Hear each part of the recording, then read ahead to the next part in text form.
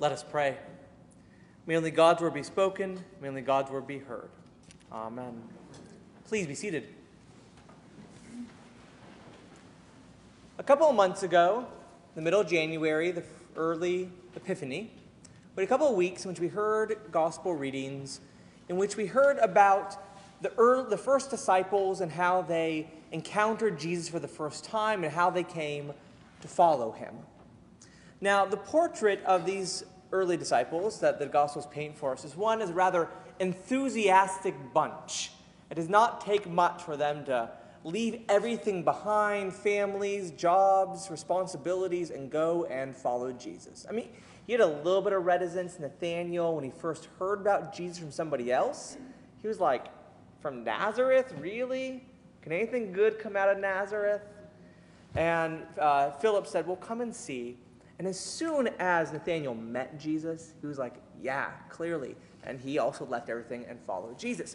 Now, the portrait of the Gospels paint, though, is that this enthusiasm to leave everything and follow Jesus does not translate into an enthusiasm to actually listen to Jesus. It's kind of an awkward situation. Like when Peter pulls Jesus aside and rebukes him for what he's teaching, and Jesus is like, no, I'm going to go rebuke you right back. A few weeks ago, up on the Mount Transfiguration, when the voice said, this is my son, the beloved, with whom I am well pleased, listen to him. The disciples don't do a very good job of this. And the most epic failure of all in their listening, of course, is by the cross. Because Jesus told them time and again, I'm going to have to die. It's going to be by a cross. And it actually happens, and they all disappear. All those really enthusiastic ones. I mean, there were a couple of disciples who hung back with him, according at least to a couple of the Gospels. But those really enthusiastic ones who we heard about in Epiphany, those first disciples, no. None of them stuck around. They abandoned him in that moment. In our gospel today, we have the beginning of a different sort of portrait about a different kind of disciple. And that is about Nicodemus. Now, Nicodemus is, he's a man full of faith. He's a well-respected community and religious leader. He is very well off, respected, and he's been hearing about Jesus.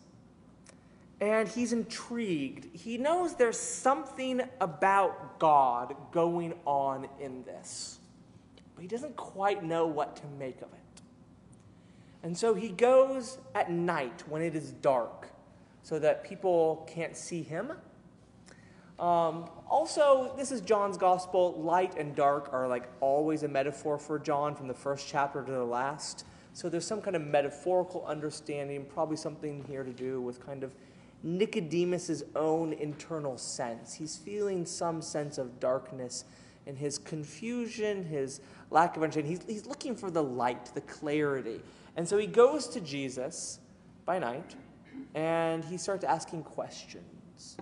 And unlike those disciples who it seems like at the first word are ready to leave everything, this guy isn't so sure. So he asks more questions, he probes with these beautiful lines from Jesus, but they don't set right with Nicodemus at first. So he actually leaves this conversation, not yet sure. It's still night. It's still in his darkness. He's not quite sure what he makes about Jesus at this point. So fast forward several chapters. Jesus in John's gospel goes back and forth between Galilee and Jerusalem a lot. So Jesus is now back in Jerusalem again. That's where Nicodemus lives. He's there for the festival of booths. And Jesus is teaching, and people are beginning to come to him. They're beginning to talk about him as the Messiah. And that's getting the leaders scared. Understandably so, by the way, because their understanding of the Messiah is someone who's going to lead an armed rebellion against their oppressor. And so if they get this wrong about who the Messiah is, that's not going to be good for them, because Rome's going to come and squash the movement. So you don't want to jump behind someone who you are not convinced is the Messiah to do this, as they're thinking. And so the leaders get together, and they're really quite unhappy. And they want to do something about Jesus. And they've made up their mind that he is not the Messiah. Why? Because he's from Nazareth. That's a whole other sermon we could talk about sometime. They've made up their mind he's not the Messiah, and so they want him arrested. And they're upset that it hasn't happened yet. They've been trying to get the guards to arrest him. And Nicodemus is there. He's one of these leaders. And he doesn't give a full-throated defense of Jesus at this point. It's kind of like he sticks his toe into the water defending Jesus and kind of does the bare minimum defense here. He says, doesn't he at least deserve a trial? Should we have a little bit of due process? Just kind of, that's kind of the bare minimum, right? And even that gets them to turn on him, turn on Nicodemus. They say, no, what are you talking about? We don't need a trial. We already know the answer. He's obviously not the Messiah. This is going to be bad for us. Besides, he's from Galilee. Are you from Galilee, Nicodemus? Right? There's kind of a guilt by association they're trying to paint on Nicodemus just for requesting a trial. So I think Nicodemus has gained the point here that it would be dangerous for him to be a follower of Jesus. Let's fast forward again. Jesus goes back to Galilee, comes back to Jerusalem, this time for the festival of Passover, which also happens to be when he goes to the cross and he dies.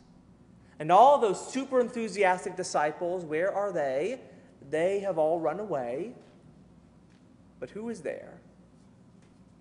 But Nicodemus. When push comes to shove, he shows up. And he does the right thing. He brings 100 pounds, 100 Roman pounds, about 34 pounds today as we'd understand it, about 34 pounds of perfumes and oils to anoint his body, probably to prepare it for death. And this is just like an extravagant amount, which shows his wealth, but also kind of really it shows everyone his affection, his care, his love for Jesus, to be willing to bring that much stuff to take care of him. This is more than the bare minimum now that he has done. He's signaling to everybody that, yes, he is a follower of Jesus. So we have these two portraits of disciples. The super enthusiastic ones and the reticent ones. Now, I'm not trying to suggest that one is better than the other. I just want to say that there are different paths that a follower of Jesus can take. And if you are like St. Peter and you are one of those super enthusiastic ones, God bless you. That is wonderful. I think it's fantastic. Do make sure you listen, and don't let your enthusiasm get in the way of your listening like those other guys did, but it is wonderful. But if you all find yourself, maybe a bit like me, a little bit more reticent sometimes about all this, that's okay too. That is a good and valid path as well, one that's willing to continue to ask questions, to push and to wonder. When push comes to shove, the important thing is, where are we on Good Friday?